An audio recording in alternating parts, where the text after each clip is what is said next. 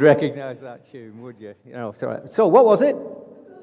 The Good Life. Ooh, I'm a bit, well, because they might watch it on Gold or something like that, I suppose. Before I talk about The Good Life, though, sorry, I've got to get an elephant out of the room here. Colin said before that he wasn't going to mention the rugby again. Well, two things. I bring you greetings from my home church at Altrincham, which also includes Timperley, where Catherine and Andy go. So I was with them yesterday at a very wet Winmally Hall up near Lancaster. They're still with our young people off our circuit up there. So I'll bring you their greetings from church. But I also bring you greetings from my hometown of Wigan. All right. Elephant out of the room. I know it's gone. I just couldn't resist, though, could I? I mean, I'm not a rugby fan. Well, I'm not a rugby league fan. I do eat pies, yes. I do eat pies. Of course I eat pies. Is there anything else? Right, now then, the good life. What I want to talk about, the good life. Who can guess what might be in this bag? I've decided to make some lifestyle changes. Wellies. Oh, I don't need to get them out then, which is probably a good idea, because this, sorry, what? Atoms, yeah, lots of atoms. Right, they are wellies. I won't really, they'll be smelly, but anyway, there's some wellies. Now, what could I use wellies for? Let's have a think. Well, I'm going to get something else out of here. Oh, go on, what can I use wellies for? Walking in puddles. Do you like Peppa Pig? Peppa Pig jumps in muddy puddles. Oh, that's Peppa. You don't like Peppa Pig? Creepy, yeah. Yeah, very creepy. What's this? Sorry, health and safety. Please no. Anyway, if anybody gets worried, what's this? A fork. It's a fork, yes. Now, what might I use a fork for? Turning the soil. So I've got my wellies and I've got my... Do you mind if I just lean it there? I'll move it afterwards, honest. What else do you think about having it? Because I'm making some lifestyle change. So I'm gonna use this as well, which is sort of just it's a bit bent actually, but it still works in the soil. It still works. Now, what do you think I can do with these things if I'm going to make a lifestyle change? Garden. Would gardening just change my lifestyle change? It's change my life a little bit to change what I do. What would I have to do to change what I eat, for example? Grow vegetables, yes. I went to Asda this morning, but they weren't open, so I couldn't get a packet of seeds. I should have been more prepared, and I should have brought a packet of seeds, but I didn't, sorry. So that's one lifestyle change I think I'm going to make. Now, in this bag, I'm going to start another lifestyle change as well. Let's see what we've got in this bag. Oh, all right. Now, so what do you think these are? Right, yeah? Trainers. What can I do in trainers? Go jogging. Oh, look at that. She's on the ball at the back there, Carol. She's on the ball. So, trainers, I've got some socks, some trainer socks, yeah, so I can wear them. Then I don't get blisters when I get... And it's a good job I didn't model these, but there we go. Some shorts. Yeah, some shorts. So what do you think I'm going to be doing with all these? Going, running, jogging. So that's another lifestyle change. Sorry, I'll just hold this. Well, this is a shirt.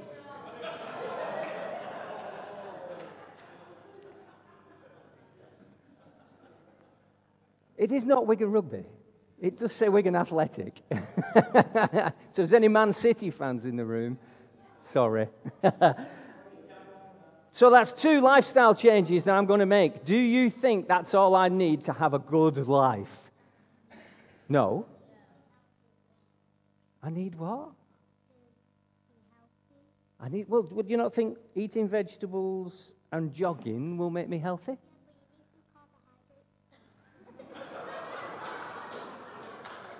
Thank you to the national curriculum for these things. They do actually work, don't they? Brilliant. Yes, I need carbohydrates, don't I? But I can grow potatoes. Potatoes give me carbohydrates? Yeah?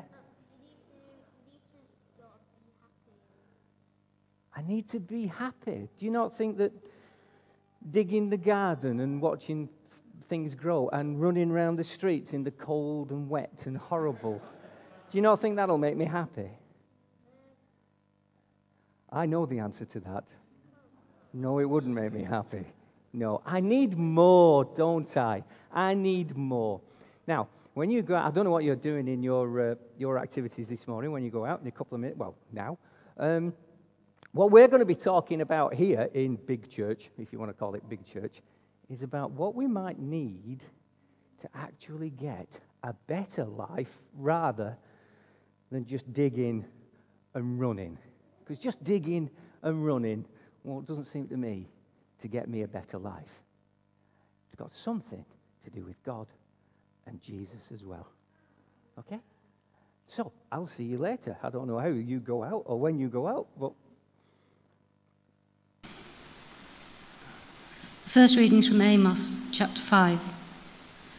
Seek the Lord and live, or he will sweep through the tribes of Joseph like a fire. It will devour them, and Bethel will have no one to quench it.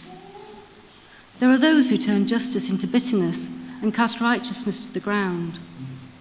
There are those who hate the one who upholds justice in court and detest the one who tells the truth. You levy a straw tax on the poor and impose a tax on their grain. Therefore, though you have built stone mansions, you will not live in them. Though you have planted lush vineyards, you will not drink their wine. For I know how many are your offences and how great your sins. There are those who oppress the innocent and take bribes and deprive the poor of justice in the courts. Therefore, the prudent keep quiet in such times, for the times are evil. Seek God, good, not evil, that you may live. Then the Lord God Almighty will be with you, just as you say he is. Hate evil, love good. Maintain justice in the courts. Perhaps the Lord God Almighty will have mercy on the remnant of Joseph. And then from Hebrews. For the word of God is alive and active, sharper than any double-edged sword. It penetrates even to dividing soul and spirit, joints and marrow. It judges the thoughts and attitudes of the heart. Nothing in all creation is hidden from God's sight. Everything is uncovered and laid bare before the eyes of him to whom we must give account. Therefore, since we have a great high priest who ascended into heaven, Jesus, the Son of God, let us hold firmly to the faith we profess. For we do not have a high priest who is unable to feel sympathy for our weaknesses, but we have one who has been tempted in every way, just as we are, yet he did not sin. Let us then approach God's throne of grace with confidence, so that we may receive mercy and find grace to help us in our time of need. Amen.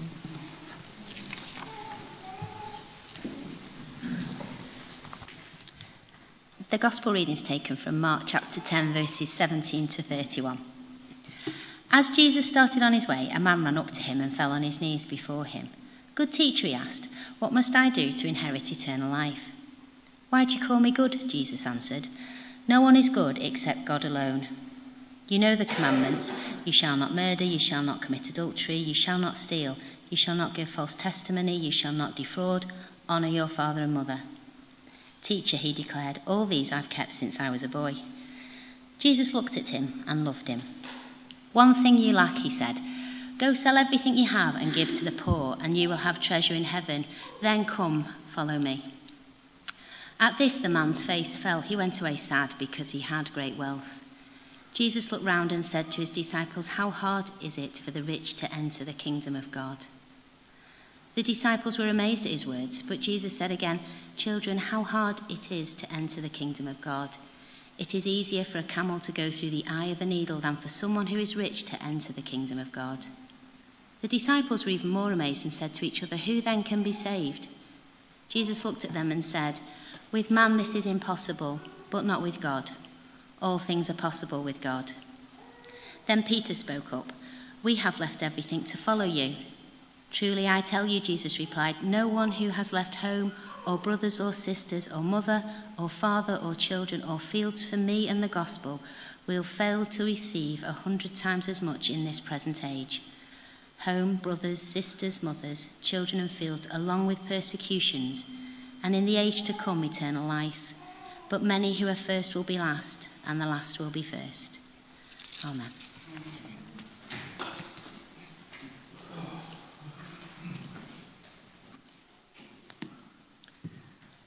Thank you, Maggie and Helen, for bringing us those readings this morning.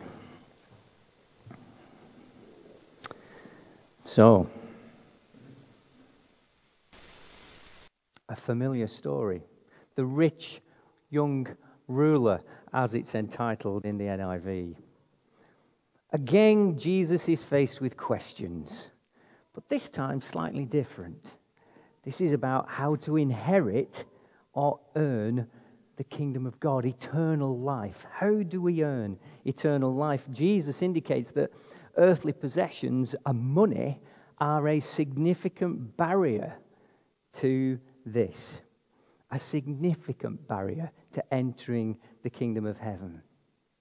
In verse 17 there, it says eternal life. Now, when we talk about eternal life, it's sorry, I'm going to walk around a bit. I always walk around a bit. Is that all right? Right, good. Talking about eternal life, the Jews, not all Jews believed in eternal life, but obviously this young man did, because that's what he asked. How do I inherit eternal life? Now, some Jews didn't, some Jews did. So that goes back into Daniel in the Old Testament, where it says, "And many of them that sleep in the dust of the earth shall awake, some to everlasting life, and some to shame and everlasting contempt." So this man knew his Old Testament. Jesus says, "You know the commands," and then he rhymes off only the 6 commands that are involved in human relationship. He doesn't give all 10 commands. He only gives the 6 commands that are talking about human relationships.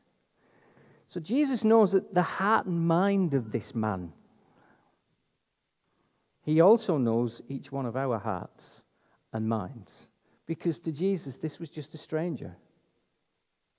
How often are we just a stranger to Jesus? But he knows our hearts and minds because he knows and loves everything about us.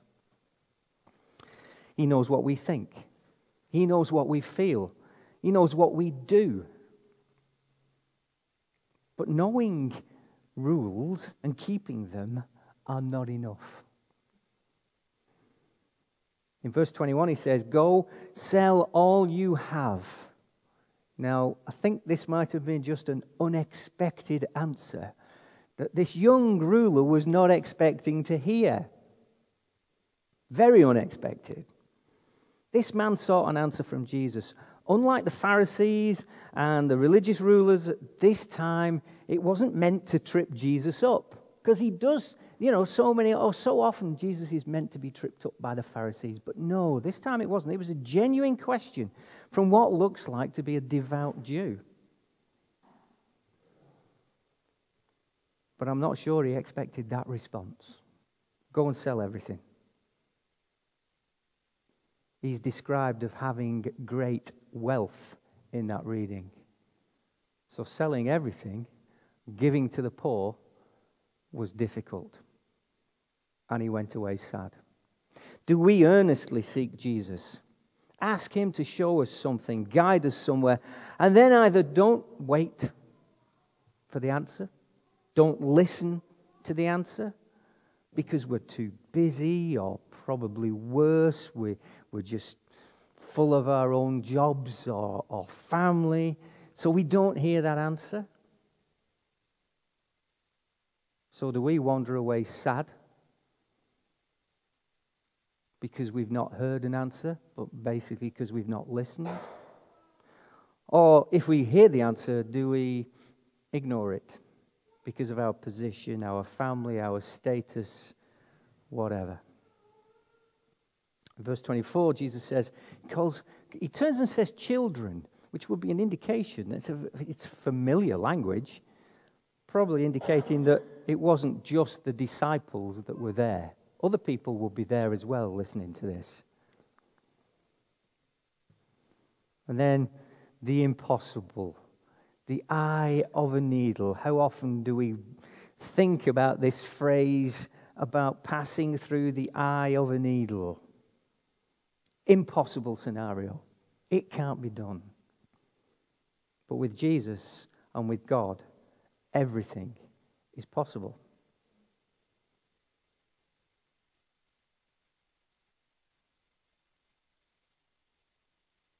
Jesus offers similar teaching in other places in Mark's Gospel.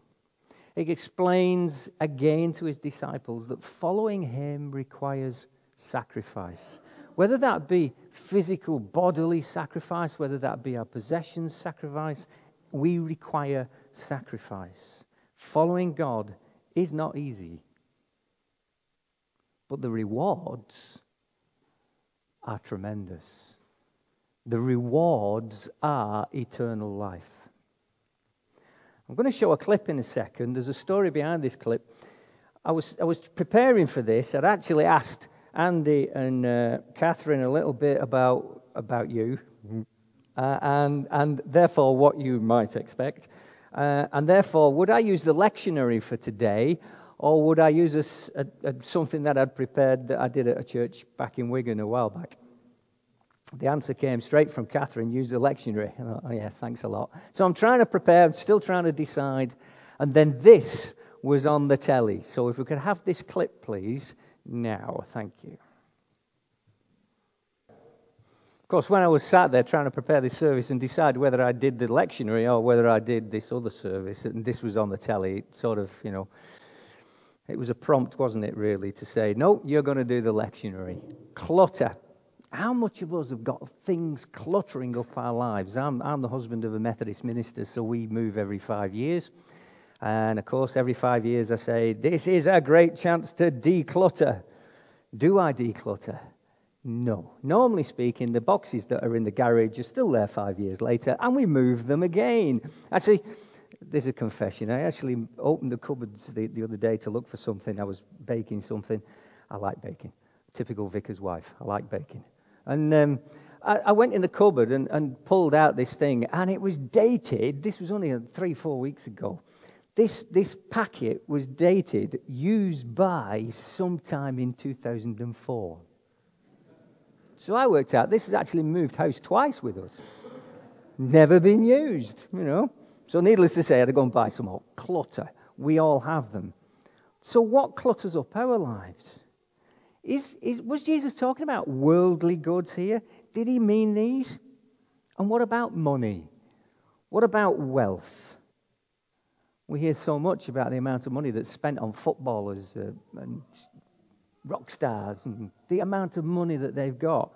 Ed Sheeran this week, the amount of money he's got, he's paid more in tax than Starbucks and Amazon. He's got a lot of money, but he actually gives a lot of it to charity.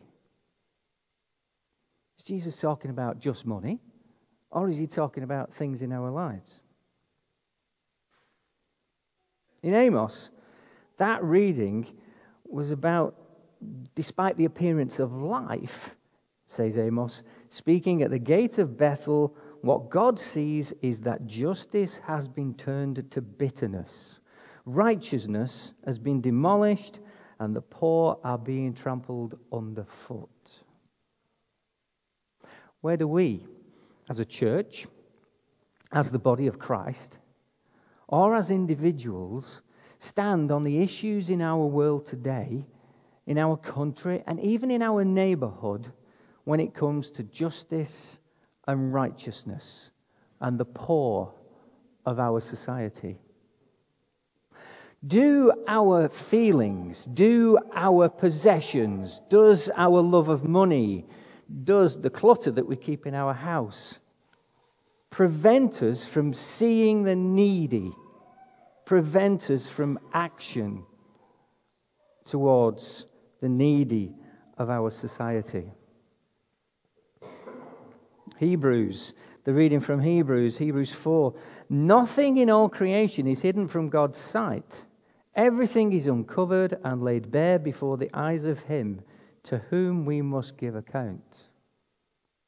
Everything is laid bare. Our whole lives are laid bare. And we will have to give account to Jesus at the end of our time. Will we be able to stand there and say, I listened and I acted? God knows everything about us. There's nowhere to hide. All three of those readings concern the supreme importance of matching belief and action. God sees through every false appearance of our righteousness, measuring our statements of belief, and we all make statements of belief. He measures those against the treatment of the poor and vulnerable. None of us is worthy of eternal life by ourselves. We can't buy our way into heaven. But if we genuinely seek to follow Jesus, genuinely look to what he says about how we use our possessions, how we use our money, then we can have eternal life by the grace of Jesus. How do we match up to those 6 commandments that involve our relationships with others? I suspect that if we were to sit and think about it, we'd probably now, these days, come up with more issues about relationships with others that we would have to look at and say, this is right and this is wrong. We could probably come up with our own commandments. But those 6 are the basic ones that we are told. How do we measure up to those? So what clutter do we have that keeps us from that better relationship with Jesus? Is it use of our time, our talents, our skills, our intellect, our possessions, and yes, our money? Have we earnestly asked Jesus about these and listened to his response and acted, even if it was a painful, unexpected answer? Because sometimes that's what Jesus will give us. Let's pray. Challenge us, God, where we have made too much of the things in our lives, where we have hankered for that which does not satisfy and hoarded that which is not important. Give us a new perspective. Help us to let go of that which has held too much of a hold on us, and instead focus our hearts on you. In the name of Christ, amen.